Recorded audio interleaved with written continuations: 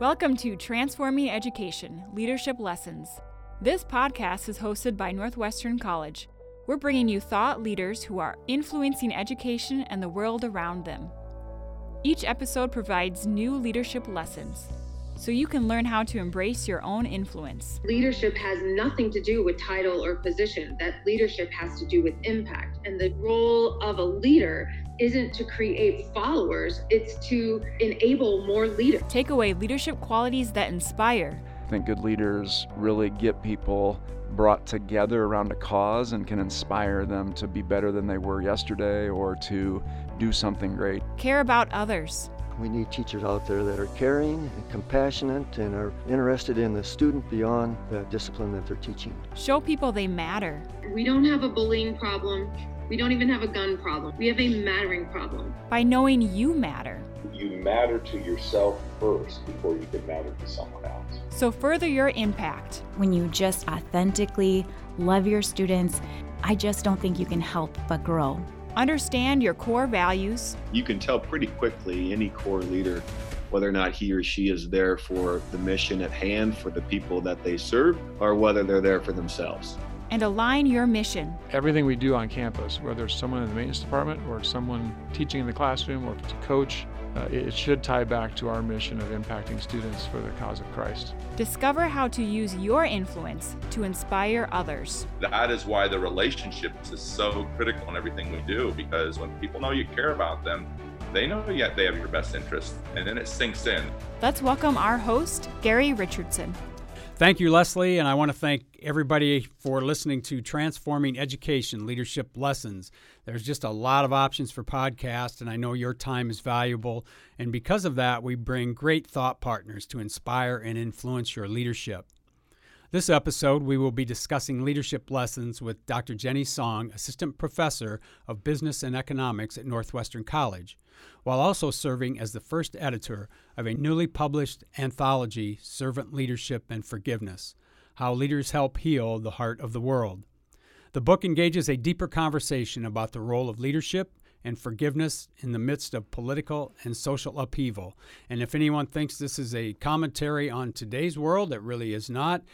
This goes back to the time of Nelson Mandela and some of the conflict in South Africa. Dr. Song wrote the first chapter, Awareness, Healing, and Forgiveness: Servant Leaders Help Heal the Heart of the World. Dr. Song has a doctorate degree in leadership studies from Gonzaga University. Jenny is certified in project management and has extensive industry experience as a senior engineer and operation director in logistics and supply chain management. Welcome to the podcast, Jenny. Thank you so much. It's my pleasure and honor to be here.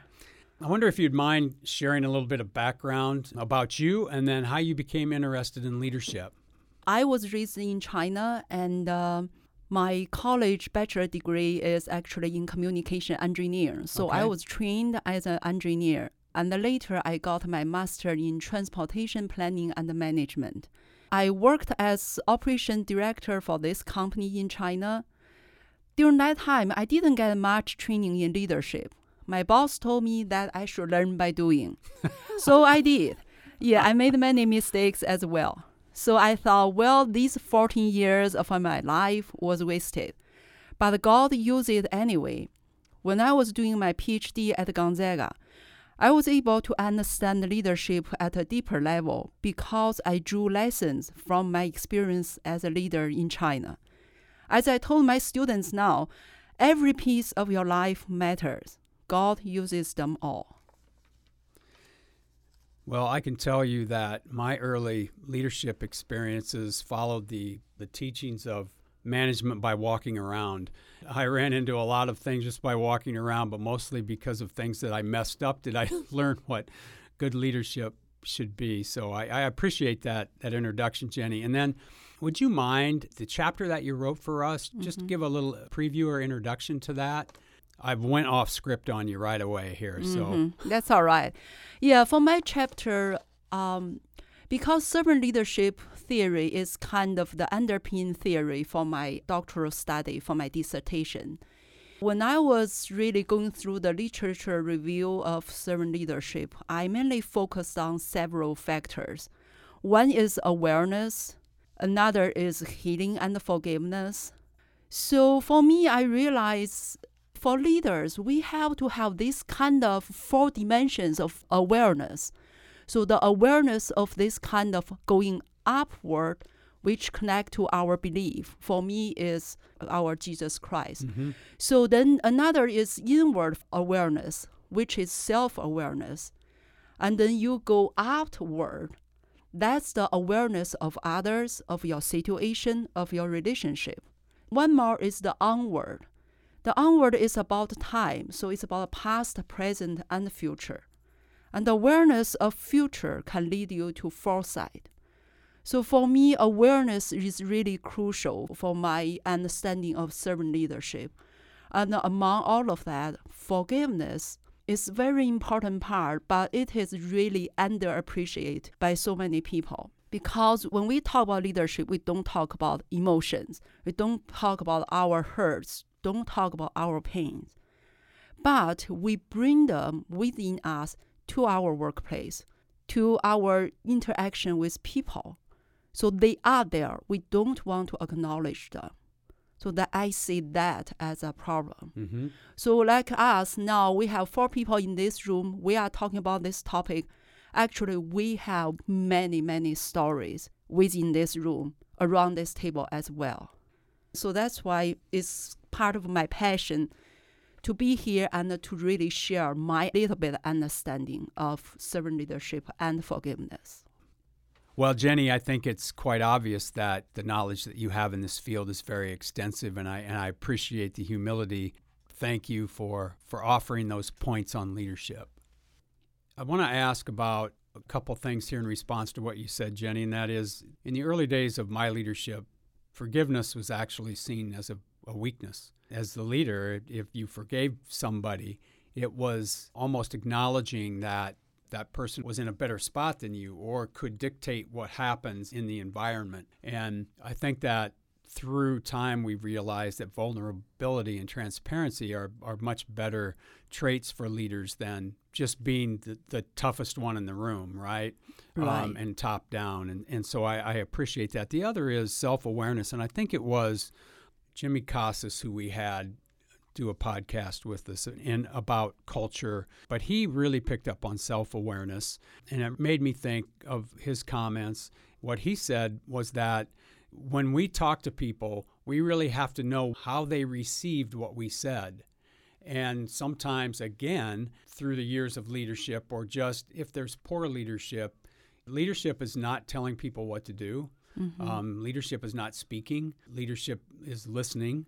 And also knowing that what you've said, how that affects others. And I think about that often because if we know how somebody reacted to what we said, we're better able to move forward. It's when we don't know how our actions affect others that we tend to just stay or the system goes backward. That's my opinion. So we are visiting with Dr. Jenny Song, Assistant Professor of Business and Economics at Northwestern College in this episode of Transforming Education, Leadership Lessons.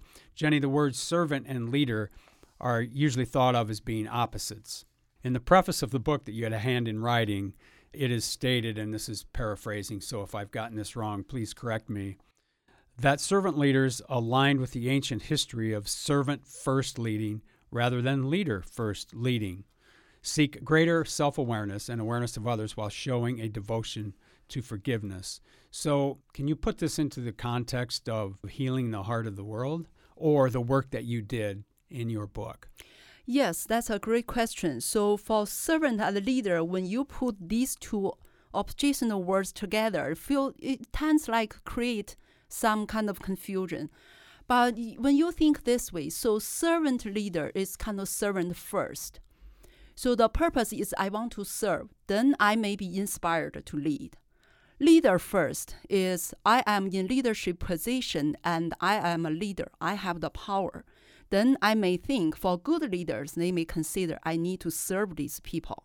But many leaders, they are hold on to the power.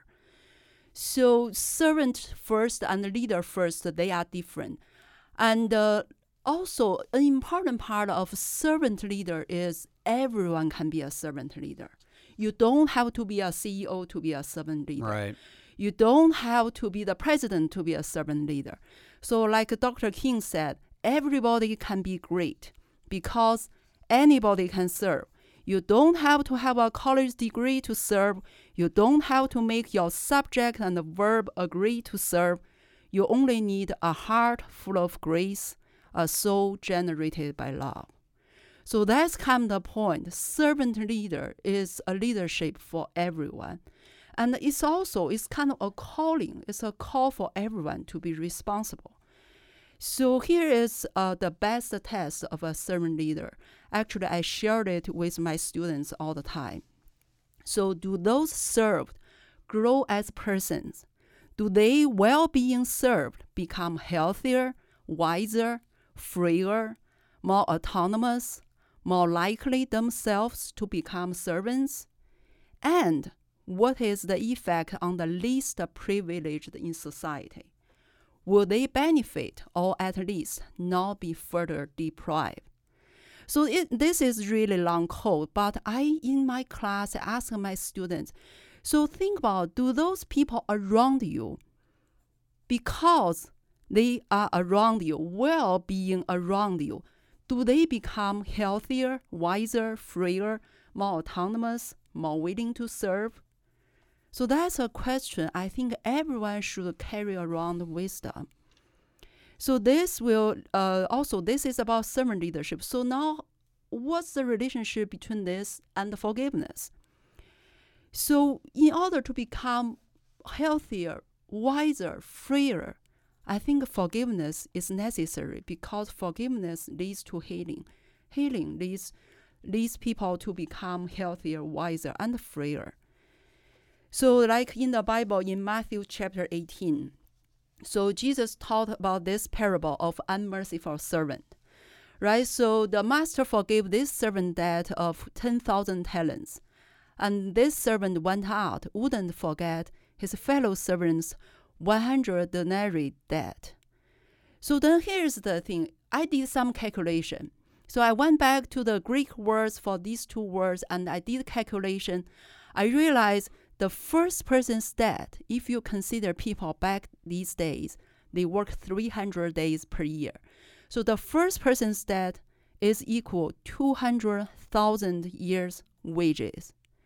And the second person's debt is 100 days wages. So you can say it's impossible for the first person to pay back his debt. But here's the thing, the master forgave him anyway. So that's kind of the forgiveness Jesus was talking about, is to unconditionally forgive. It's just hard for me to imagine. So then here is the question for us. If Jesus was teaching us to forgive this 200,000 years of wages of debt, to forgive the unforgivable, to forgive the impossible, so what's our responsibility? I'm not saying forgiveness is easy. No, it's not. I may save some story for the questions to come. Yeah, that's very good. And we know that calling is to honor the least, the last, and the lowly.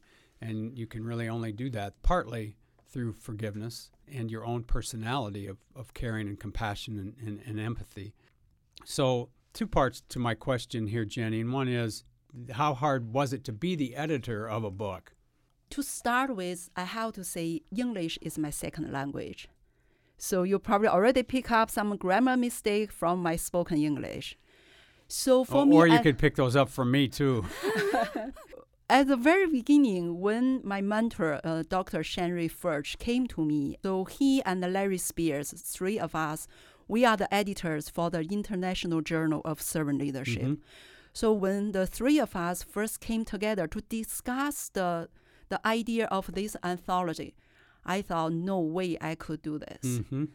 You know, English is my second language, and how can I be an editor? Of course. So that's the inspirational leadership comes in. So Dr. Shenry Furch, he trusted me. Okay, so this kind of trust is not in empty words. So now I try to do that to my students. So this kind of trust is empowerment. I trust that you have the potential in you to contribute. My task here is only to bring out your potentials. So that's empowerment. Mm-hmm. So he trusted in me and he empowered me and he put me into this position and he has been always uplifting. And for me, I didn't have that kind of trust or confidence in myself to start with. But through working with him in the last 4 years, so we have edited 4 volumes of the journal. We publish once a year. And this year's journal actually just off the press. I think the publisher is going to ship them out today. And this volume, we have almost 200,000 words in it. It's a big volume. And also, Servant Leadership and Forgiveness was our first anthology. After that, we are working on 2 more. Okay. So the third one is Servant Leadership, Feminism, and Gender Well-being. I'm very excited about this anthology. It is going to be great. Yeah, so now you see I'm so excited about these topics, about these books, about these anthologies, because I was empowered. I got that kind of trust so that I am able really to work hard toward it. So that's something a leader can do. You put trust and empowerment in your followers, then encourage them to be great. That's also a servant leader. Right. I can remember many people that might be listening would remember Coach Larry Corver, football coach here for many years, and I had an opportunity to visit with him, and we were talking about teams and what our role was as a coach, what's the most important thing, and he just looked me right in the eye and he said, you know that our job is to make those young people better than they ever thought they could be. That stuck with me for a long time. But you do that by empowering them and trusting them and showing them that you love them. If you can do that, then I think you've come a long way. So, Jenny, was there a personal forgiveness story that you were introduced to while editing this book that was more impactful for you than others? Well, there are lots of great stories in the book. I mean, this book, most of the articles are academic research, but meanwhile, these authors also bring this research into their own life. So I just, one story in particular, chapter 9, I just want to read a little paragraph. I went through this manuscript many, many times. Every time when I went over this chapter, I just came into tears. Okay. So this chapter is talking about Catholic clergy sexual abuse. So this person, Tom, he was abused by this Catholic priest. So when he heard this priest actually is dying, so he went to visit this priest. And here is what he said to the priest. The real reason I have come is to make amends to those I have harmed. So listen, this is the person who was abused speaking. Now I know I didn't do outright harm to you, but I have come to ask you to forgive me for the hatred and the resentment I have felt toward you for the past 25 years. Then the priest, the dying priest, he rose from his seat. Why are you asking me for forgiveness? Overcome with tears, Tom, the person who was abused, said, because the Bible tells me to love my enemies and pray for those that persecute me. Slowly, this priest slid back into his chair and began to weep as well. So this story is how can you go and ask forgiveness from a person who sexually abused you? So this story just amazed me. Every time I read it, I was moved into tears. That's just one of the many stories. And that would come from a understanding of how Jesus works in our lives. To want to get rid of or share that there was hatred for so many years and ask for forgiveness would be something that most people are not capable of. So I appreciate you sharing that, Jenny. That was very good. Jenny, is there one person that has inspired you along the way to a successful career? And if so, what was impactful in that relationship? I think I kind of shared this story already a little bit about Dr. Shanri Furch. He is the person, I mean, I really am blessed with many people in my life to enrich my life, to build me into who I am today. But in particular, I think Dr. Shanri Furch, his influence on me and also his empowerment really kind of helped me to become editor today. Sure. And also, I feel like I have more confidence in myself than ever. Well, that was a big undertaking, and as it looks, it was a very successful undertaking. So we are visiting with Dr. Jenny Song, Assistant Professor of Business and Economics at Northwestern College, in this episode of Transforming Education Leadership Lessons. Jenny, what guidance would you give leaders today on how to use forgiveness and maybe even empathy as a healing process? I wouldn't say I have great advice, but I do have 4 points I really, really like to share with you. I feel like that is why I'm here today. So the first point is forgiveness is a bridge to the future. So in our book, Chapter 2, so in Chapter 2 actually talk about Marlene Ramsey. She visited 6 perpetrators in South Africa during the time of 1990s. You know, they were killers. Mm-hmm. And a couple of them actually were the killers of Amy Biel. I won't go into the detail of the story, so the whole story actually is in the book. But I just want to say, after Amy Biel was killed, and then Amy's parents, they went to South Africa. And because that time of Tutu's Truth and Reconciliation Committee, so these people, they were released. And so Amy Biel's parents worked with these 2 killers together to start a foundation and to help local people. Linda Biel, that's Amy Biel's mom, she just called these 2 men her son. You just cannot imagine that 2 people who killed your daughter. Right. And now you work with them together, you call them your own sons. That's how far forgiveness can go. And also in this chapter, at the end, the author talked about her visit to Linda Biel's office.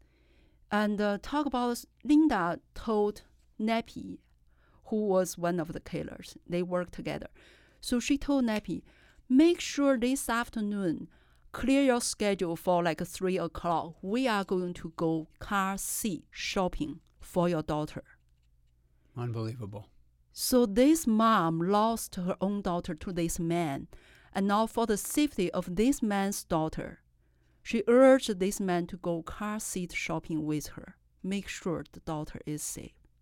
So that's just the power of forgiveness. And also in the same chapter, this person, Brian Mitchell, he was the police captain, ordered the attack on the village of Trustfield Village. So they killed many women and children. Mm-hmm. When he was received back to the village, he said, I was dead until that day, and after that day, I lived. That's the power of forgiveness as the bridge to the future. Sure. So it's just hard to imagine. So then I want to bring it down a little bit. Kind of, Linda Biel's forgiveness looks far beyond my power. So, but because of my own personal struggles and the forgiveness journey, I want to share with you the second point. Be gracious with your emotional stages of forgiveness. Forgiveness is not something you can conquer in one day. When I was doing this teamwork with one of my colleagues, and he betrayed me, he talked behind my back, and I found out accidentally. I was hurt. It was not a big deal. It was just a team project, and he and his friend said something in the terms of racism, in the terms of, oh, she is Chinese. All of us here are Caucasian. If you want to do it, she has to do it in our way, or certain things. So that was hurtful to me in so many ways. Mm-hmm. But it's not like the murder. It's not like this kind of Linda Biel's forgiveness. Even this small betrayal, it took me a couple of months to go over different stages. First, I was furious. Then I was mad. Then I got to the point I need to do something. So I talked to my friends, asked for their prayers, and then asked for advice. When my really wise friend Lauren encouraged me to encounter him, I thought, no way, because that's not my culture. I was raised, if you have conflict with someone, you avoid that person for the rest of your life. But after reflecting upon it, I realized, yes, that's the right thing to do. So you see, just this small betrayal, it took me a couple months to work on it. And finally, I encountered him. He denied it at first. And then later, after he admitted, he just started complaining about how badly people treated him and how small he felt. And I was sitting there just listening to him for 20 minutes. And then finally we came to the point, he said, I admire you for coming to me and talking to me. We reconciled. So that's just a small betrayal.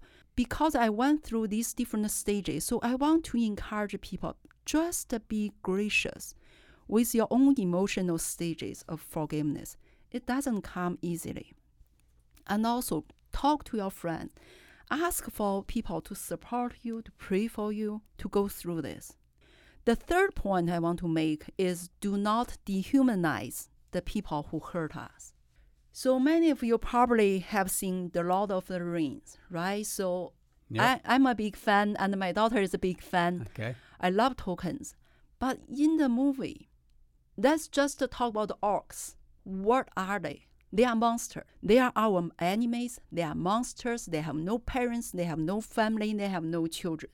Because we dehumanize them, we can do anything to them, and anything we do will be justified. That's what we do to our enemies. So we just have to be careful. If we dehumanize the people who hurt us, we just can justify anything we do to them. Mm-hmm. So in the process, we dehumanize others. We dehumanize ourselves too. Because Tutu said, a person is a person through other persons. We are not just an individual cell in this universe. So that's kind of the third point. And also Dr. King said this. So there is some good in the worst of us and some evil in the best of us. When we discover this, we are less prone to hate our enemies. The final point I would like to make is self-awareness and forgiveness asking. So here is the AAVP at Gonzaga, Dr. Reyes. He said, all human beings have difficulties of doing three things, including the excluded, responding to hate with love, admitting we are wrong when we are wrong. I think this is so true because it's just so hard to say, I am sorry, please forgive me. These 6 words, I think, is the hardest words in the world to say, at least it's for me. It's just, I am sorry, please forgive me. Vulnerability tends to be hard for people in leadership positions. Especially for leaders. Right. Yeah, because we've been brought up. I'm sorry, go right ahead. Oh, yeah, so it's kind of because as leader, you feel like we have to have all the answers in our pocket. Right. And we have to be right all the time. We have this kind of reputation to protect. But the thing is, nowadays, I think we really need to look at leadership from a totally different angle. Like you mentioned, vulnerability. And also humility. This COVID, I think, really kind of hit many leaders very hard. Right. So I actually did my summer research this summer and interviewed several servant leaders. Almost all of them mentioned, I don't have all the answers. So this COVID really made people think, yes, leader is not one person show. They don't have all the answers. Leaders are vulnerable too. And it takes humility to lead as well.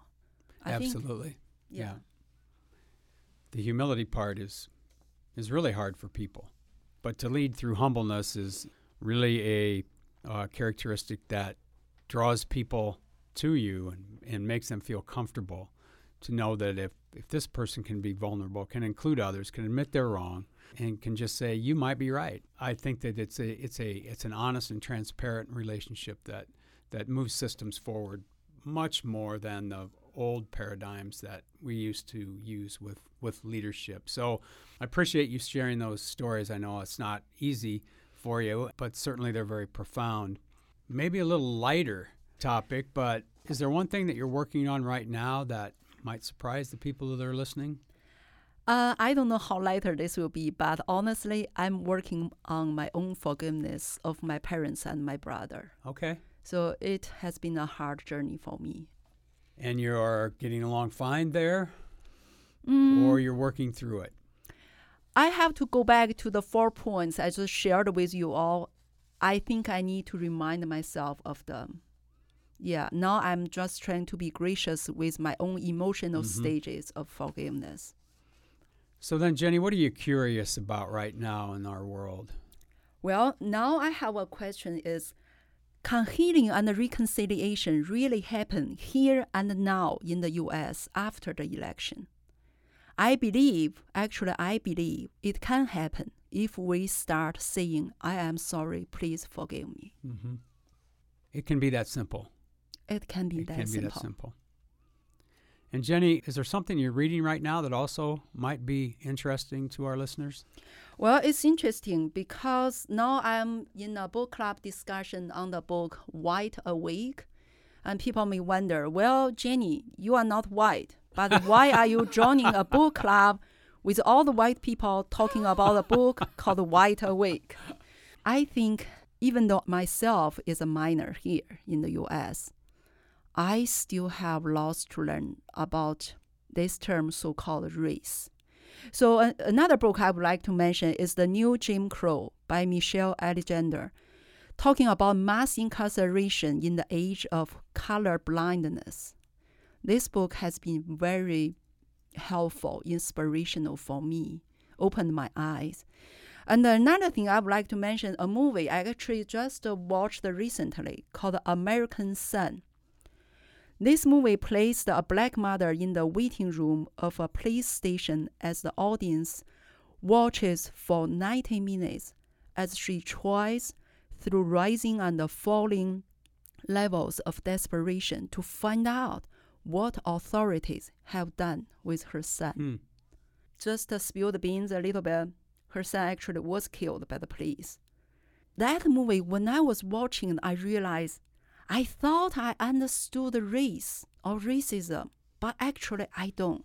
That was eye-opening for me as well. So I think my point is we need to understand. We need to look at other people's lives. We need to go beyond just think, oh, I know, I understand, I totally understand. Actually, I don't. What these people are experiencing, I never experienced. And what I am experiencing, you may not be experiencing them. So I think after I watched a sermon by a black pastor back in Oregon, so after George Floyd's death, and then many people asked him, so tell us, what should we do as white people? What should we do? And this black pastor said, just try to understand us. Go meet people. Go meet people who are different from you and try to understand what they are experiencing. So I think that's what I'm trying to do now. Because God gives us eyes to see others. So I used to do this in my class. I told my students, now let's focus on doing this. So look at your own eyes. So students tried very hard and laughing, tried to look their own eyes. They couldn't do it. They knew they couldn't do it. They probably were thinking, this professor is so weird.